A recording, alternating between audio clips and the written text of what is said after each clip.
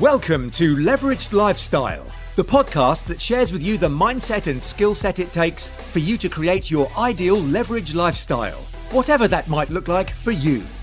Please welcome your host, entrepreneur, world record holder and globetrotter, Catherine Turner. Hi and welcome to Leveraged Lifestyle. In this episode, I want to talk to you about playing to your strengths. It seems to be a topic that has kept coming up for me over the last week, and I wanted to address it and how this can help you, especially in helping you create your leveraged lifestyle. Now, on the way to the studio today, I was using my travel time in the Tesla to listen to podcasts. A really great use of net time, no extra time. We're going to be covering that as a time model in some later episodes, but it's a great way to increase your knowledge and understanding of subjects that you're interested and passionate about, whilst using time that otherwise would have been dead time or me just listening to the radio. But podcasts I love also for getting great new content ideas. Now, if this is something you struggle with or you need more content to put out to your followers, your fans, to create for, courses, blogs, podcasts yourself, then listening to other content and putting your spin on it is a great idea and something I will cover more in later episodes about how you can leverage your learning to create content that can give you more reach, more content for your own followers and fans, and create great value for your audience. Now, also having a podcast, I do feel it's good practice to be listening to others, especially in your field, in your area, because for me, it's about supporting the genre as well. Plus, I do believe it is such an effective method of getting your message out there because it's free for people to listen to and access all over the globe. Now, I'd love to know where you're listening from, whether that's in the UK, the USA, in Europe, or even further afield. So make sure you're in touch via the online community by going to bit.ly/LLOCFB group. Now, back to the podcast I was listening to. It was actually the Gary Vee audio experience. Now, whether you know him or not, he has some really interesting ideas on business, especially he's really knowledgeable, very forward thinking about social media and using media in marketing in general. If that's an area of interest for you, are definitely worth a listen. The only thing I would say is Gary Vee is not for the faint-hearted and not one I would have playing with the kids in the car. That is actually something I'm very passionate about, ensuring that my podcast remains clean so that it is accessible for everyone. Plus, it's me. I don't swear often, if at all, and definitely not in a public arena, although each to their own. And I always say that you've got to be you. Now, to be fair to Gary Vee, and as I say, if you have heard of him, if you haven't heard of him, Gary Vaynerchuk, Gary Vee, he's prolific in the content he puts out there. And actually his podcast isn't a kind of sat down studio recording or interviews, particularly they're taken from keynotes he's done, meetings he does with some of his media clients. So really he does leverage, and that is a great way to leverage what you're up to anyway to create your content that's going to go out there to people. As I say, Gary Vee, he does say that he is a contradiction. And well, listening to the episode that I was listening to today, that's definitely true. He's actually very well known for his hustle mentality. I suppose a very American kind of term, but definitely one that's coming over here more with the likes of Grant Cardone and the 10X movement. And this whole kind of, you've got to hustle, grind, and, be working so many hours a day. And he was saying in this episode that he believes that true entrepreneurs should be working 15 to 17 hours per day. However, he also said that you should be auditing yourself and playing to your strengths. Like I said, something that's been coming up a lot for me over the last week or so. But this definitely feels like a contradiction in terms to me.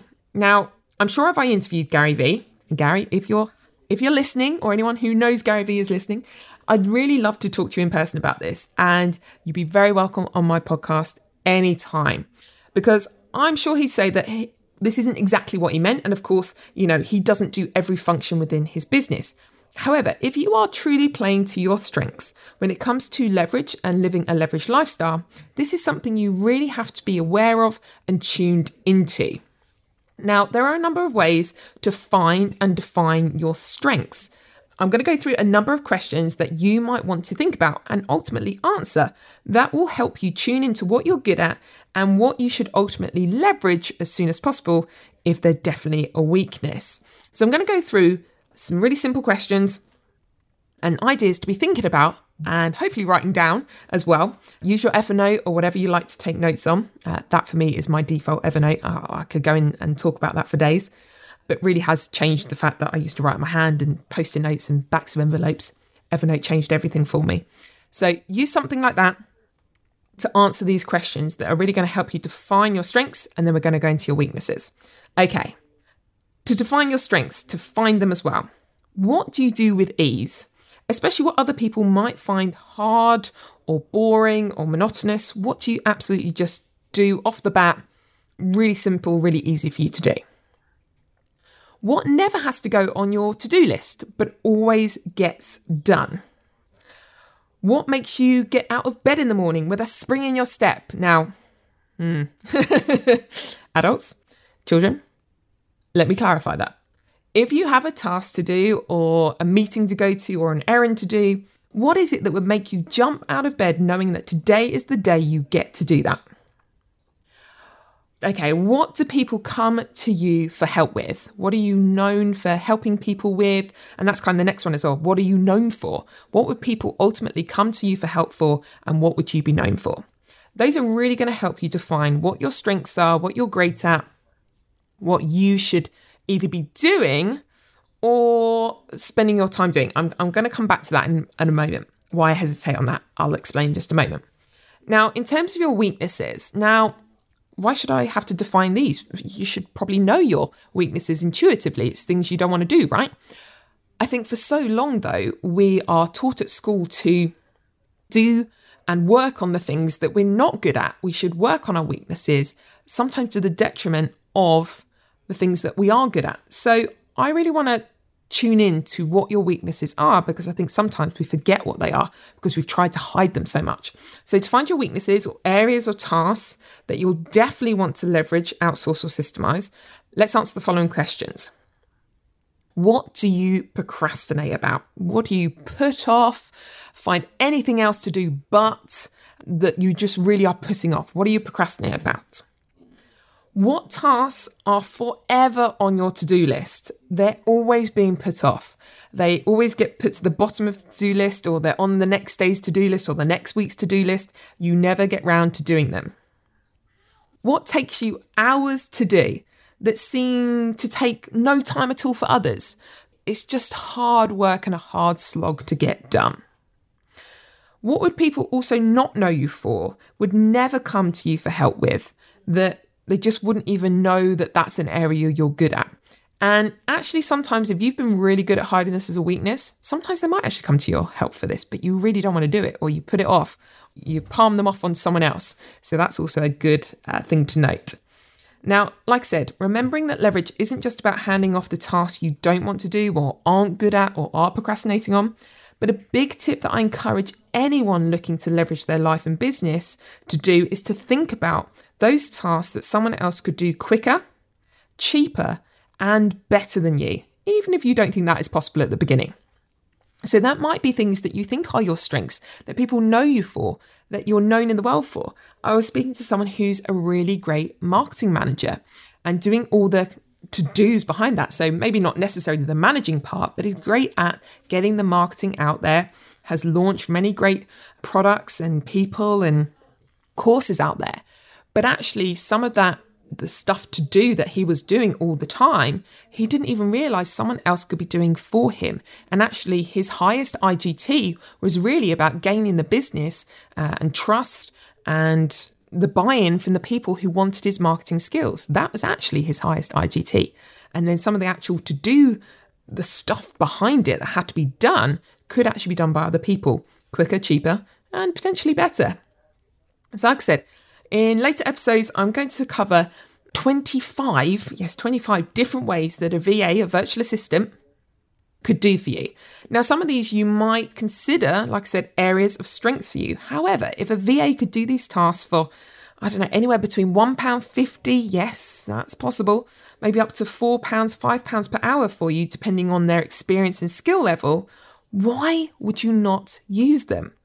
If your time is worth at least £10 per hour, and I want everyone who's listening to this to consider themselves at least worth £10 per hour, if you are putting that time to better use.